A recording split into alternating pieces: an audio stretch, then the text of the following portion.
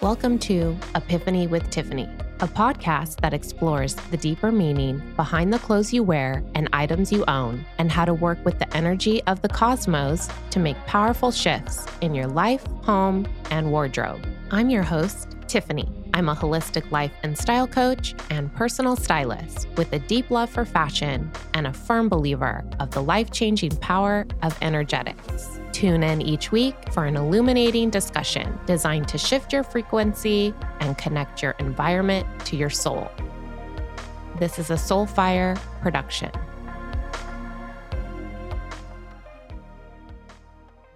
Hello. Welcome back to the show. So deeply honored to have today's guest on the podcast joining me. I brought on my hormone specialist, highly regarded comprehensive medical physician for women, Dr. Ricki Pollycove. Dr. Ricki is a natural born healer. From childhood, she had always desired to become a doctor and care for the whole person. Her 40 plus year practice of evidence based integrative gynecology in San Francisco, California, has allowed her to incorporate her thoughtful scientific background and graduate level breast cancer research at the UC Berkeley Cancer Research Genetics Lab with her UCSF medical education, OBGYN residency, and a lifelong study of consciousness. What I really love about her work is that she really approaches her own private practice that she has based out of San Francisco, rooted in curiosity and blending ancestral background, genetics, and spirituality, and pairing that with all of her education and science knowledge. I am someone who really believes in holistic health, holistic approaches to healing. I don't think that we can find full healing in a vacuum. We really have to be looking at all of the different elements at play: your emotional and mental well being, your physical health, and any type of long-term ailment you might be struggling with health-wise. There's typically a emotional root, a spiritual root, or some other type of trauma that you're holding in your body that is not being addressed. I worked with Dr. Pollycove for the past 18 months. She has been helping me find hormonal balance in my body. I struggled with hypothalamic amenorrhea for 7 years, which has been really challenging for me, to say the least. I hit a point in my late 30s where I was not producing any sex hormones in my body for a while, and the health ramifications I was experiencing as a result of that, beyond just not having a cycle, was really hard. It took a toll on me mentally, emotionally, and physically. And I had been working with functional medicine doctors. I had made a ton of progress with lifestyle modifications, diet modifications, and done quite a bit of emotional and trauma healing work. However, I still wasn't cycling monthly or at all. So when I teamed up with Dr. Pollycove, I was a little bit skeptical that she could help me. I thought I had tried all of the things, and I was honestly a little bit hesitant to bring in more Western medicine, because my experience with doctors in the past in the Western medicine field is that they don't spend a lot of time getting to know you as the person. It's more about just treating based on the lab results. So when I started working with Dr. Pollycove, I was immediately impressed with and relieved with her approach. She spent over an hour with me on our first appointment, and I felt so seen from the moment I met her. She really leads with her intuition, and she really doesn't just look at your lab results first. She even mentions this in the episode, but she really likes to approach every patient she works with from their heart, looking into their heart, understanding what she loves about them as a whole person before diving into the medical stuff. What a refreshing approach. I've never experienced anything like that with any medical doctor. And that has just been my experience with her the whole time. I am taking hormone replacement therapy, and I have to say that a year and a half in, my body has never felt more in balance, and I'm just so grateful for her care. What really moved the needle for me, and I'm happy to report that now I do cycle monthly, is I really had to make some big shifts in my life. That was like one of the last remaining pieces of the puzzle. And when I moved to LA is when my period arrived. But today's episode is just featuring Dr. Pollycove. She has such a varied, wide variety, deep wealth of knowledge background, and she shares so much of her knowledge in this episode. She also really gives us some insights into what she sees with patients, cultural and generational trauma, and its impact on our hormonal health, the impact of stress on the body. We all know that's a big one. And that was definitely a big one for me and my own story with hypothalamic amenorrhea. Towards the end of the episode, Dr. P also gives a lot of great tips into her daily practice and rituals and what she does in her day, morning and night, that really set the tone for her entire day and the energy that she brings into her day and how she keeps her body and her mind as high vibration as possible. I think you'll really get a lot out of this episode. If you have any questions for me or want to hear more about my own personal story with my hormonal health, definitely reach out and let me know.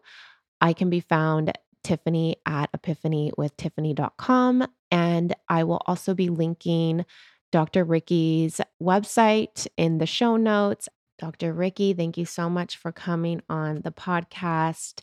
You've brought so much healing to so many women in your practice over the years. And I am so grateful to be one of those people who have benefited from your incredible gifts.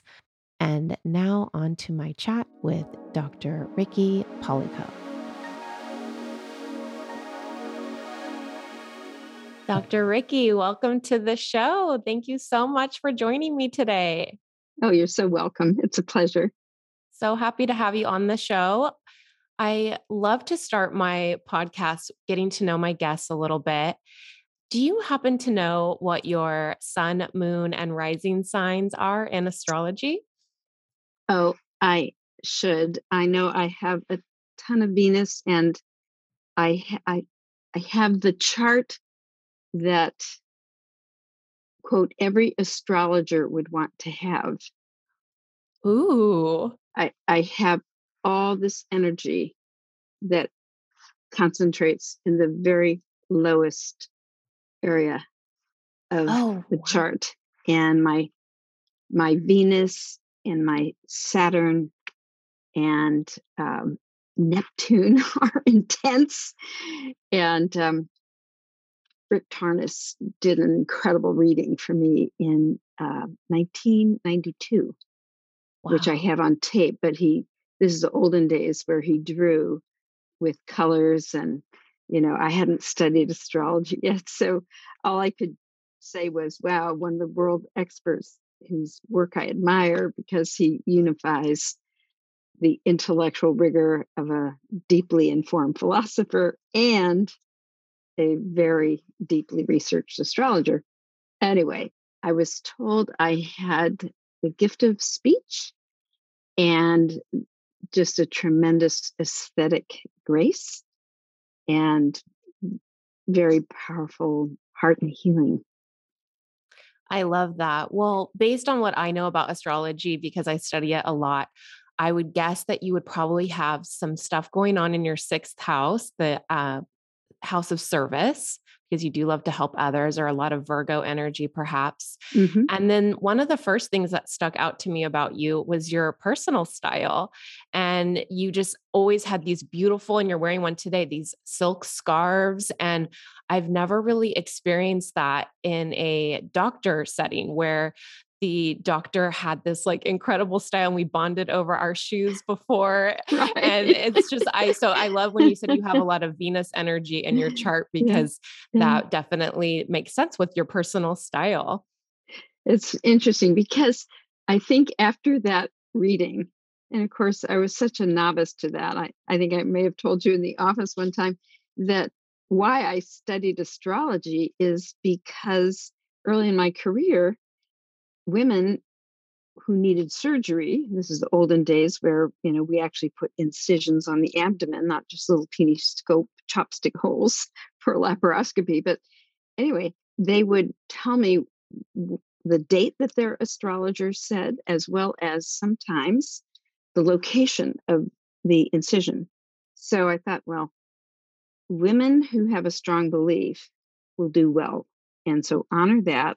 As a surgeon, I could figure out how to give her the incision that she wished and still do the surgery. So these women did so well, sometimes so surprisingly, with a very severe health issue like shock, the ectopic pregnancy, but they're there in the ER saying, no, please, I want my incision 2 inches off to the left. I don't want it in the middle. Anyway, so I thought I need to know something more about astrology.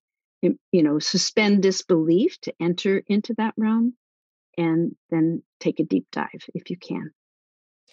Yes, and I actually found your approach to medicine, which I'd love to get in on your background a little bit, but your approach as far as all encompassing there we've talked about in our time together in your office spirituality practices, we've talking about the emotional components, we've talked about the when there's medical physical manifestations, there's typically more than just the medical thing happening in the body. There's an emotional component adding stress to the body or lower frequencies in the body. There's people who are able to look beyond the 3D body and into spirituality. They're able to elevate their body and have a higher frequency and heal their body with the help of modern medicine. And so you being able to really recognize the importance of that and weave it into your practice, I think just really makes you stand out and what really drew me to you. Oh, thank you. As you ask that, um, of course, I've not really seen that modeled in my training. Um, but these contributions, they're like the elements of baking a cake. You know, some things are the matrix, others are the leavening. You know, the butter, the oil prevents it from being too dry. All these aspects. But I think growing up in a family that modeled intensely scientific rigor, that was my dad and my mother, actually, even though she was a professional musician pianist. But the two of them together gave us this foundation of curiosity about the spiritual world, other ways of knowing. My father also went to India when I was 7 as part of a World Health Organization tour where he was educating about these new technologies. And he spent an entire month there and came back from that trip with so many beautiful, like sari fabrics. And I have these wonderful scarves from actually Ceylon, which is what Sri Lanka was called then. But then we had a steady stream of people in the 1950s visiting our family. And my mother would make curry from scratch, and research the international cuisines. So she was very creative and just a charming hostess. Um, anyway, so I saw these Indian hands and just the lilt of the language. And a lot of these people were Sikhs. It's very exotic when you're a little kid, and they wore turbans, and their carriage was just awesome. And the ladies in their saris were so beautiful. Anyway, so those are the little things. I realized when I was in college and my second art class was history of Asian art. And I just felt such a sense of my past life being with these traditions artistically. And then I got very curious. I studied Aurobindo, and then that led me actually to um, interestingly, Rudolf Steiner had written a book about Aurobindo, which he channeled. There was no way he ever met Aurobindo. And then I, started taking classes at the California Institute in Girls Studies to basically satisfy more of my curiosity about these philosophies and spiritual um, teachers. And so here I am, in my 42nd year of practice. And within me, I feel blessed to experience that unity. With your patients, like, that come to Mhm. work with you? Yeah. Yeah. So these are my secrets. It's like I will always feel like I'm one of the girls. And I told my mom that. She kind of worried that medical school would, prune off all my tender shoots. And I said, you know what, mom, I'm never going to let my education get in the way of my good common sense and who I am. And that beautiful background you had with your upbringing and the arts, and then the spirituality that you found, and then also the science. And that really stuck out to me too. When I came to see you, I was struggling with some hormonal imbalances. I had seen several different doctors. I had actually worked with a functional medicine doctor, and they had misdiagnosed me. So when I came to you for help with my hormones, I was very skeptical. I was like, no one can help me. I've seen all these doctors, and I was just feeling so discouraged that anyone could actually understand and see me. And I remember the first visit that we had. I left that visit. I called my mom immediately in the car on the way home, and I was like, this doctor sees me. She sees not just the test results, what's going on um, medically, but she sees me, the person. Had noted in the first appointment. You just kind of validated my experience. You're a tender-hearted person. You've been through this, that, and that. You were really asking me about some of my emotional past, grief I was carrying, and really spending time. I mean, that first appointment was a good hour. And I was in shock because my experience to date with medical doctors, it was, 5 to 10 minutes. And it's really not necessarily even a fault at their own.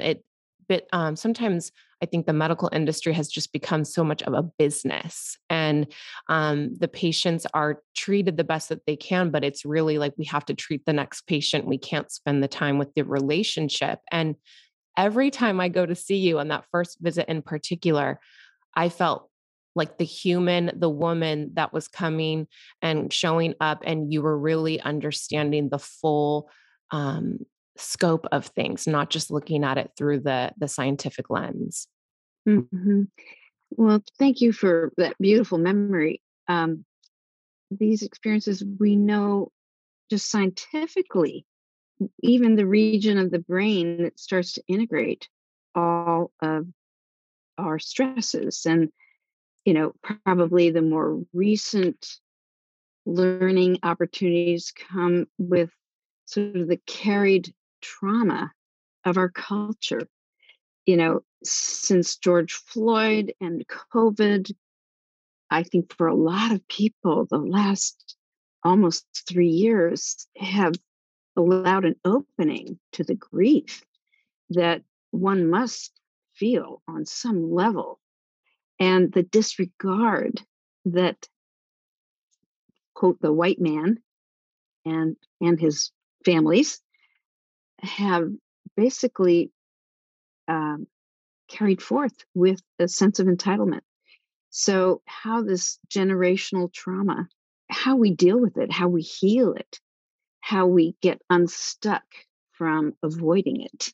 It's a curiosity. I don't have the answer. I don't know if you've ever listened to Thomas Hubel.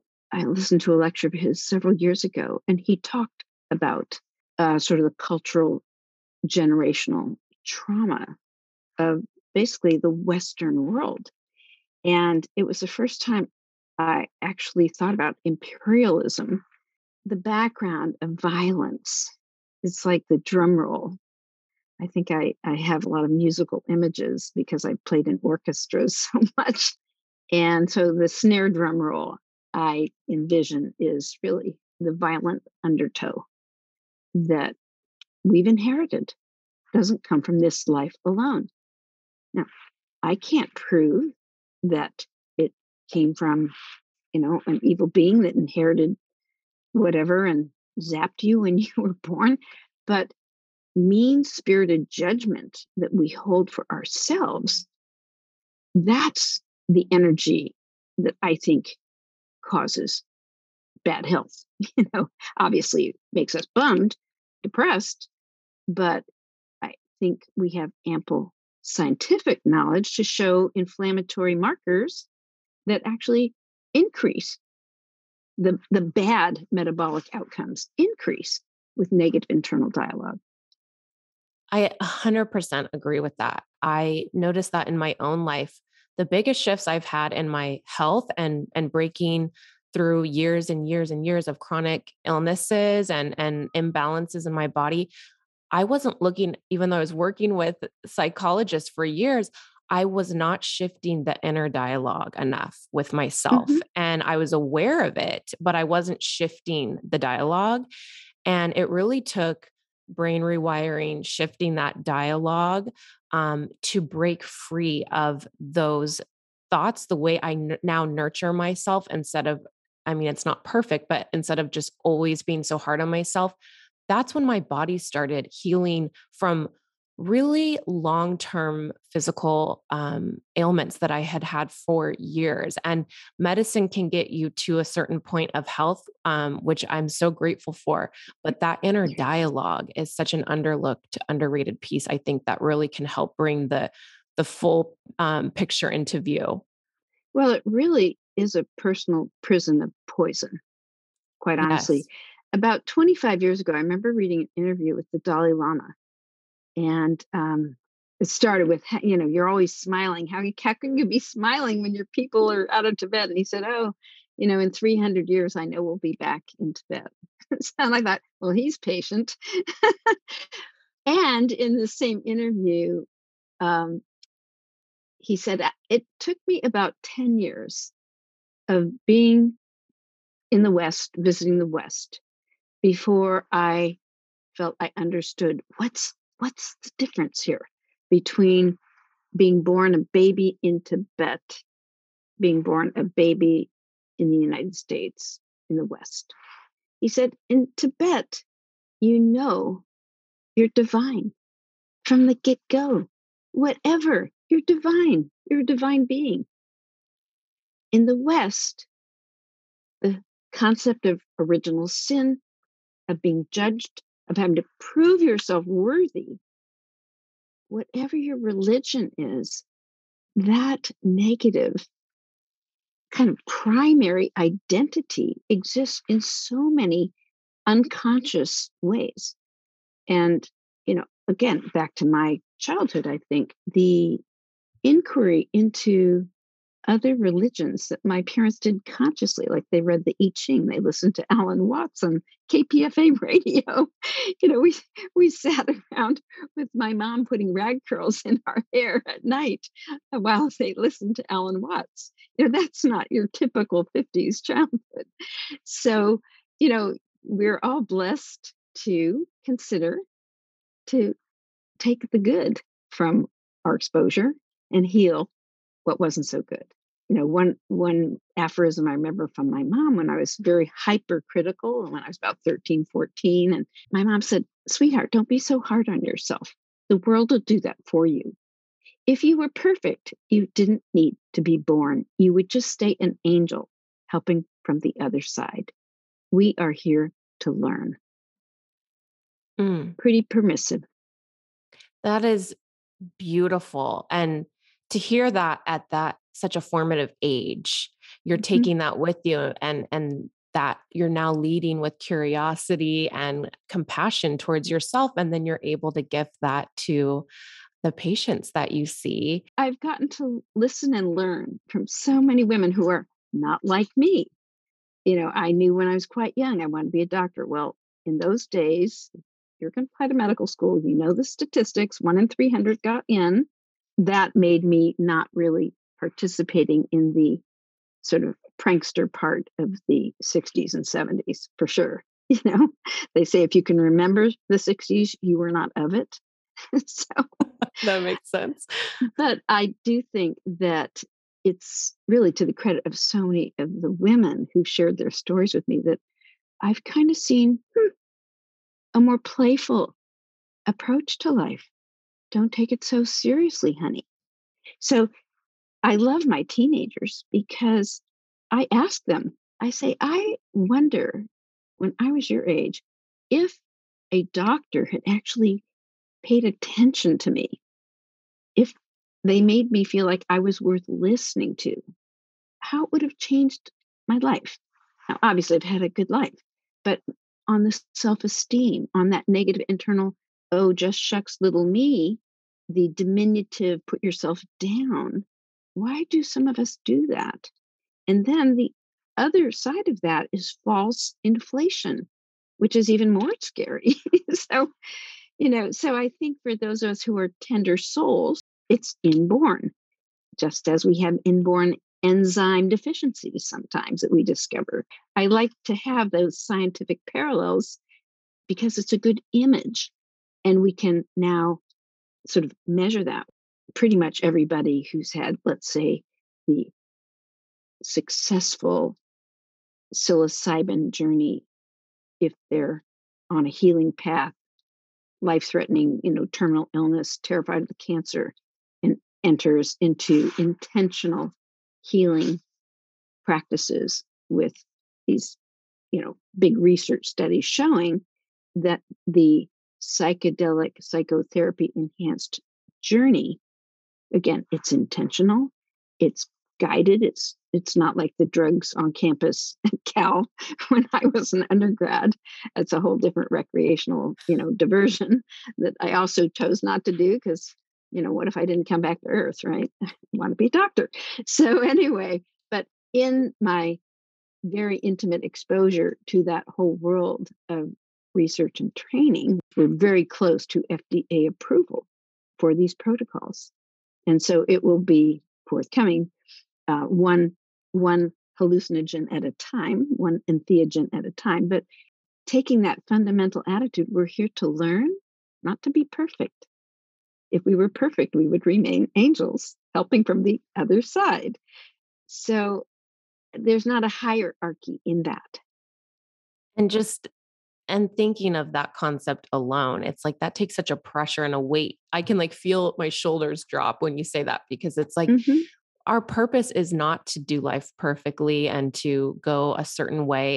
It's really to learn from each step of the way Hmm. and lead with curiosity and look at all the different things available to us in the physical realm.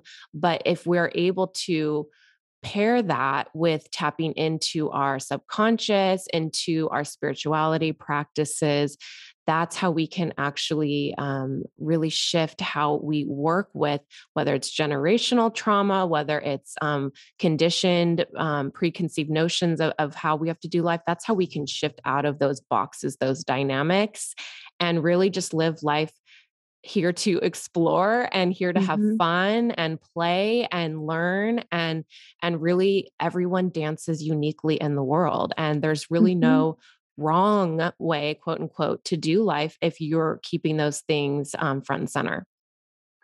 Absolutely. No, that's very well put. I think one of the dangers we face currently is what I've come to call spiritual snacking. Like, Ooh, what is that? oh, we try a little bit of We this dabble in. practice and a little bit of that practice, and I'm going to do this retreat, and I'm going to watch this video, and I'm going to listen to this podcast, but never really sticking with any one thing. And this is where obviously I have a very academic, rigorous investment. I think you make progress by kind of putting your feet to the fire, showing up, and really sticking with something. And there are so many distractions and so many false prophets, to use an old phrase. And I I mean, I think the hyperlinks on the internet and the podcast to sift and sort and discern who's kind of gone off the rails, I think that's very important. My afternoon slump has been elevated thanks to the Serenity Gummies by Cured Nutrition. Cured Nutrition is a premium provider of cannabinoid, functional mushroom, and adaptogen products designed to help you feel your best and just elevate the human experience. Their product line features organic and really clean ingredients, which matters so much to me. What we put in our bodies really does make a difference in how our body performs for us. And I love that all of their products are organic, non GMO, gluten free, and made right here in the USA. The Serenity gummies are the newest product I've tried. I feel like the gummies have just the right level of sweetness. They're not too sweet. They definitely taste like they contain cannabinoid ingredients in them, but either side of it's not too overpowering, so they're not too earthy and they're definitely not too sweet, which is the perfect blend for me. The ingredients are super clean, and the gummies contain L-theanine, reishi extract, cannabinoids, CBD, full spectrum hemp extract, ashwagandha, and a microdose level of THC. The amount of THC in the gummies was a concern for me. I didn't want to feel like I was getting too dosed out, too high, and that is definitely not what happens when I take these gummies. I pop two in my mouth in the afternoon, and I notice within about 45 minutes just a really nice, steady, calming effect on my nervous system. Feel more relaxed, kind of the afternoon anxieties of, oh, I didn't get enough stuff done today, or I still have this lingering over my head, just kind of melt away a little bit. I feel more in my body. I feel like I can start winding down my day, but you're not feeling overly tired or out of it or high where you just like can't function, can't get on with your day at the same time. So it really is just that nice, slow, steady, mellow dose of calm. If you want to try their products, you can get 10% off your first order with coupon code Epiphany at checkout. So head over to curednutrition.com and enter Epiphany for 10% off your first order. That's EPIPHANY for 10% off all regular priced items over at Cured. I think the gummies and the elixirs should be the first two items that go in your cart. And I hope you will go to their website, curednutrition.com, and explore their line of elevated products. So the internet and the web can bring us close to people everywhere. It's so amazing. And at the same time, it's a little bit like exposing children before they're ready. And I think that those of us who are in positions of leadership need to persist in offering some pointers for validation of healing authenticity, or maybe not so much. So, the things that bring us together in a loving, kind, nonviolent way, we we should pursue. The things that create division, otherization, judgment, and restriction of freedom, not so good. And to help, depending on the age of the person, and of course, I see pretty much only female persons in my office, but I have the privilege of introducing, I think, better wisdom. And then, of course, we haven't talked about the influence of TikTok and other social media platforms that have really increased distress in children of all ages. I can't even just to interrupt because that means I think about that all the time. I have 10-year-old nieces and There wasn't social media when I was growing up, and I had such a hard time already. It was the age of magazines, like 17 magazine and the supermodel, and the pressure that I put on myself from that alone. But now when you go on TikTok, I mean, it's the everyday person that becomes these um elevated people that we, as a young impressionable child, you might think that you need to be exactly the same as them. There's just this like enormous pressure. um, I get nervous about children growing up with that, what the long term impact's going to be. And you and I can't go back to grade school and high school, um, and yet we can re-educate ourselves with a broader view. And my deep belief is that when we get the broader view, we become nicer, kinder, more generous, more loving people. Yes, because you can really see the different walks of life everyone's coming from and appreciate the differences rather than only just be looking at things through one singular lens and then getting frustrated when the other person is coming completely from a different lens. So it really helps bring compassion to the multiple ways that people walk through life. So I really respect having a broader view. Here's a conversation I had yesterday during a routine exam with a woman who's about 50. Or she said, I have this son who just what comes out of his mouth is so amazing. We were on this hike and he's asking me and my husband, his dad, um, do you think people would rather spend time with people who speak their language but have a very different religious philosophy, or people of the same religion who don't speak their language? And this is a young man who's just spent uh, like a semester abroad in Israel. That's a really poignant question. I love that. Exactly, out of a 20-year-old, right? And she said, I just love the fact that this is how his mind works. Yes. That gives me hope, Exactly. honestly. And these are the things, I mean, this is where I love my job. I feel like I have the best job in the world because at the same time, I have the serious stuff like detecting breast cancer early and guiding patients through all kinds of scary journeys, mostly with that disease. As much as I hate it, um, we do very well, but it's a journey. And I say it's the most loving club you enter, in fact, because the support you get once you're a member of the Breast Cancer Survivor Club is so consciously loving. These women do not criticize each other, they embrace and support each other. So, having been immersed in that, again, my background was breast cancer research. So, it's been a very natural area of subspecialty. I sit on the board of trustees of the National Consortium of Breast Centers. So, it's not like a trivial thing to say this because I've had the deep dive, so to speak, with the rigors of the science, with the surgery, with the chemo, oncology, imaging, full 9 yards, and admiring these courageous women who often don't start out so courageous. But you see what guides them through the challenges is their belief system, their embrace. The more someone holds a spiritual belief, not necessarily belonging to a church or a religion, but feeling a sense of a higher power, a connection to a universe of love and healing, those people do much better. They do better if they have a heart attack.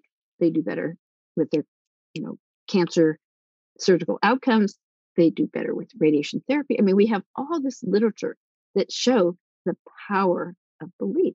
Yes, and if they have that spiritual connection, that they will find the level of healing that their bodies are all of our bodies are desiring. But I think when you Mhm. don't have that connection with the higher, there's something out there that I'm not alone. When we feel really alone, our bodies might not respond as well. And so when we have that belief of spirituality, higher God presence, whatever it is, source, that can just help us with a compassionate team, a loving team, really Mhm. get out of those um, illnesses and find healing that our bodies might not be able to find on their own. And balance, which is really kind of the summation of many aspects of day-to-day living. For children, rhythmicity, the same thing, the same schedule as babies. This is very important. The way you put a child to bed, many of my patients who develop sleep disorders, I say put yourself to bed as if you were your own baby. Sing yourself a little song, make it the same little ritual every night, you know.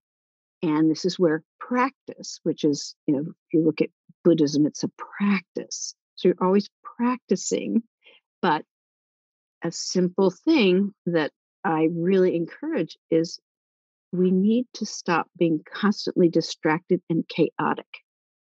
The entropy of all these awesome opportunities on the internet and whatever, I'm invited this and that.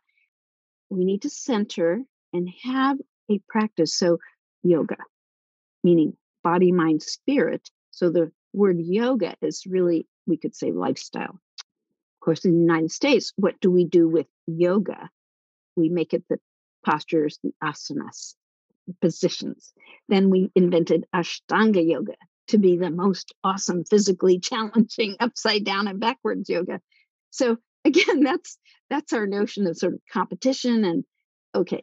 Yeah, we take out the ritual, the sadhana, the daily practice before the yoga practice begins of the poses where you're praying, you're chanting, you're getting into the body in a free flow way before it becomes formalized and has to be all these things. And so one of the corny, I call it corny because for a lot of women, they've never had this suggestion before, but I'll model it in the office. I may have done it with you to breathe through your nose, close your eyes, and just notice when you inhale, the air is cool, and when you exhale, the air is warm. Oh, I love that. And we'll just do that for 10 breaths. And after about 3 or 4 breaths, I can see these women, or especially the younger ones, are like, "You're wasting so much time." Like, we have time. 10 breaths at I got to get the back to my most. scrolling. Most of us, in fact, do about 10 breaths per minute. So, we've got 30 minutes together. We can spend 1 minute breathing, but it calms the nervous system.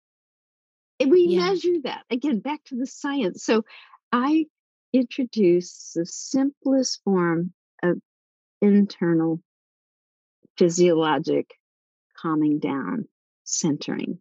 This practice of what I would call a very simple attention to the inhale, the exhale, which, again, it's a cycle that is so innate. And then just a transient awareness of the body that is inhaling and exhaling. So that's a deeply centering practice. And it gets that monkey mind and all the scatter and chatter and the list of what I have to do. Or she made a comment, it was so mean.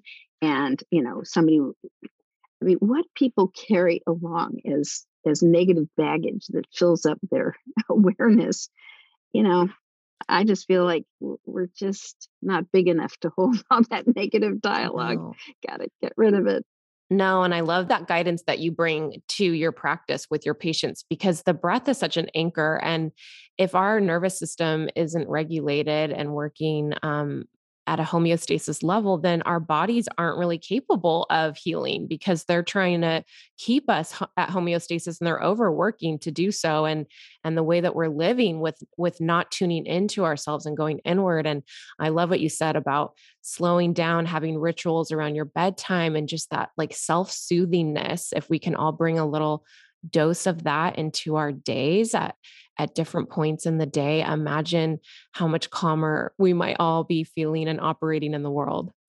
So I have to introduce this concept: Ooh, ancient bodies, modern lives.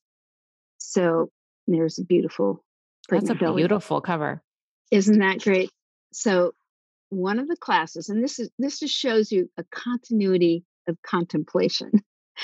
I took a class in the evolutionary anatomy of the vertebrates. So that class, pretty, pretty arcane, But at Berkeley, the classes were so big. So as I got into my junior year, I thought, okay, I'm going to look at the catalog and see which classes have the fewest people.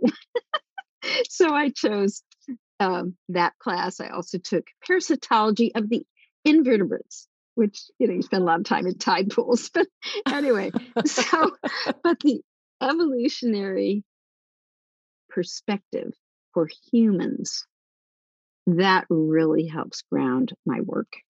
And I've realized for menopause, it's so important for us to realize there is no evolutionary biologic pressure a la Darwin selecting for the most adaptable. That's really what he articulated. It wasn't the, the fittest, it's really the most adaptable species. So these eons of time over which we evolve from swimming in salt water, the ocean, to being amphibious and then maybe reptilian.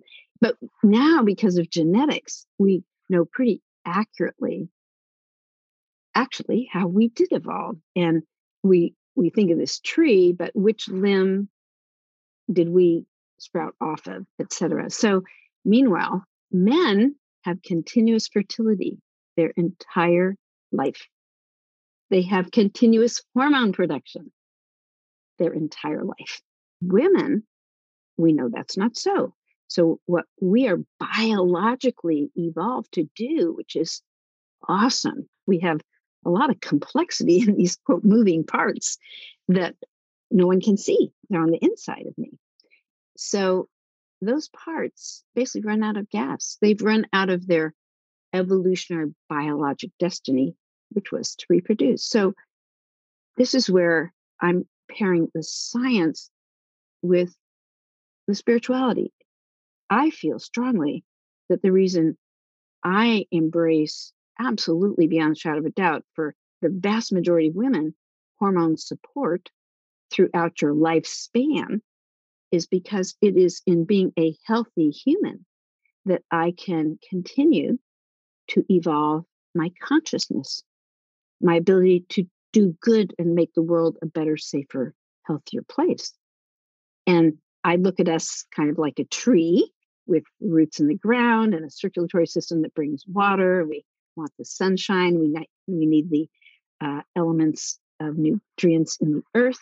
So all of that basic, inherited, kind of set in stone genetic biology and physiology, that's our underpinning that cannot change in my lifetime. So the belief for women that we're better than men, that's not the point. Yes, it's pretty awesome that we can do everything we do and have this incredible capacity to have a being gain life developing inside of us, then lactate.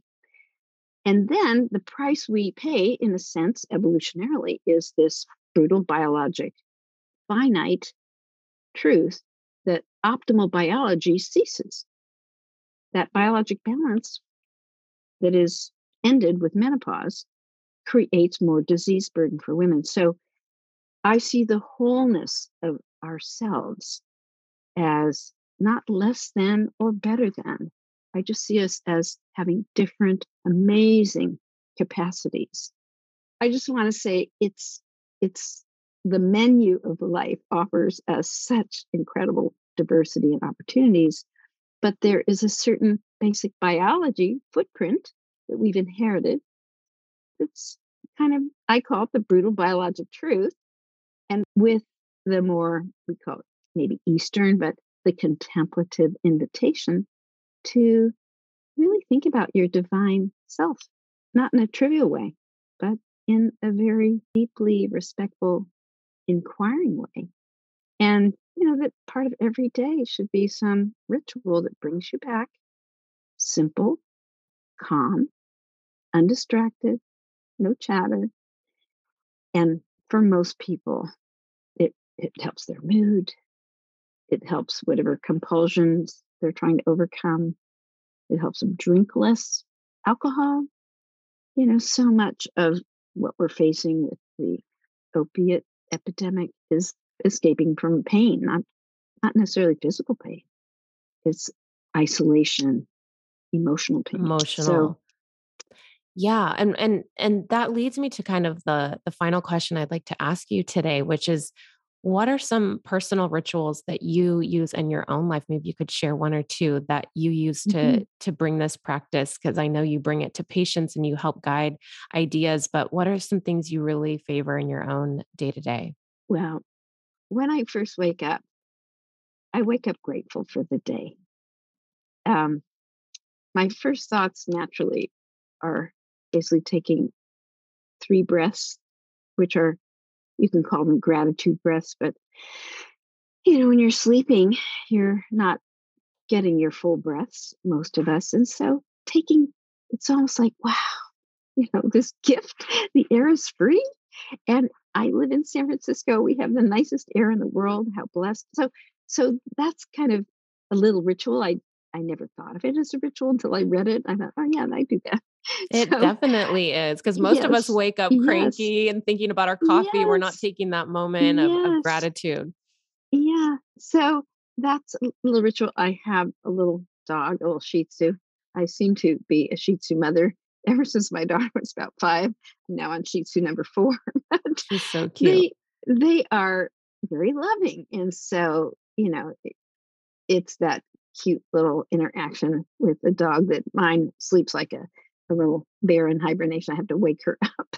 So and then I have that little coffee ritual, and then I always take a walk, whether it's raining or nice. And I really struggle with not listening to podcasts, even though that's about one of the only times I'm going to have all day to listen to some great podcast. But I like to listen to the birds. And it seems I always have a hummingbird that comes to say hello. And I love knowing the bird sounds and being able to find and identify the birds. It's almost like saying hello and calling them by name.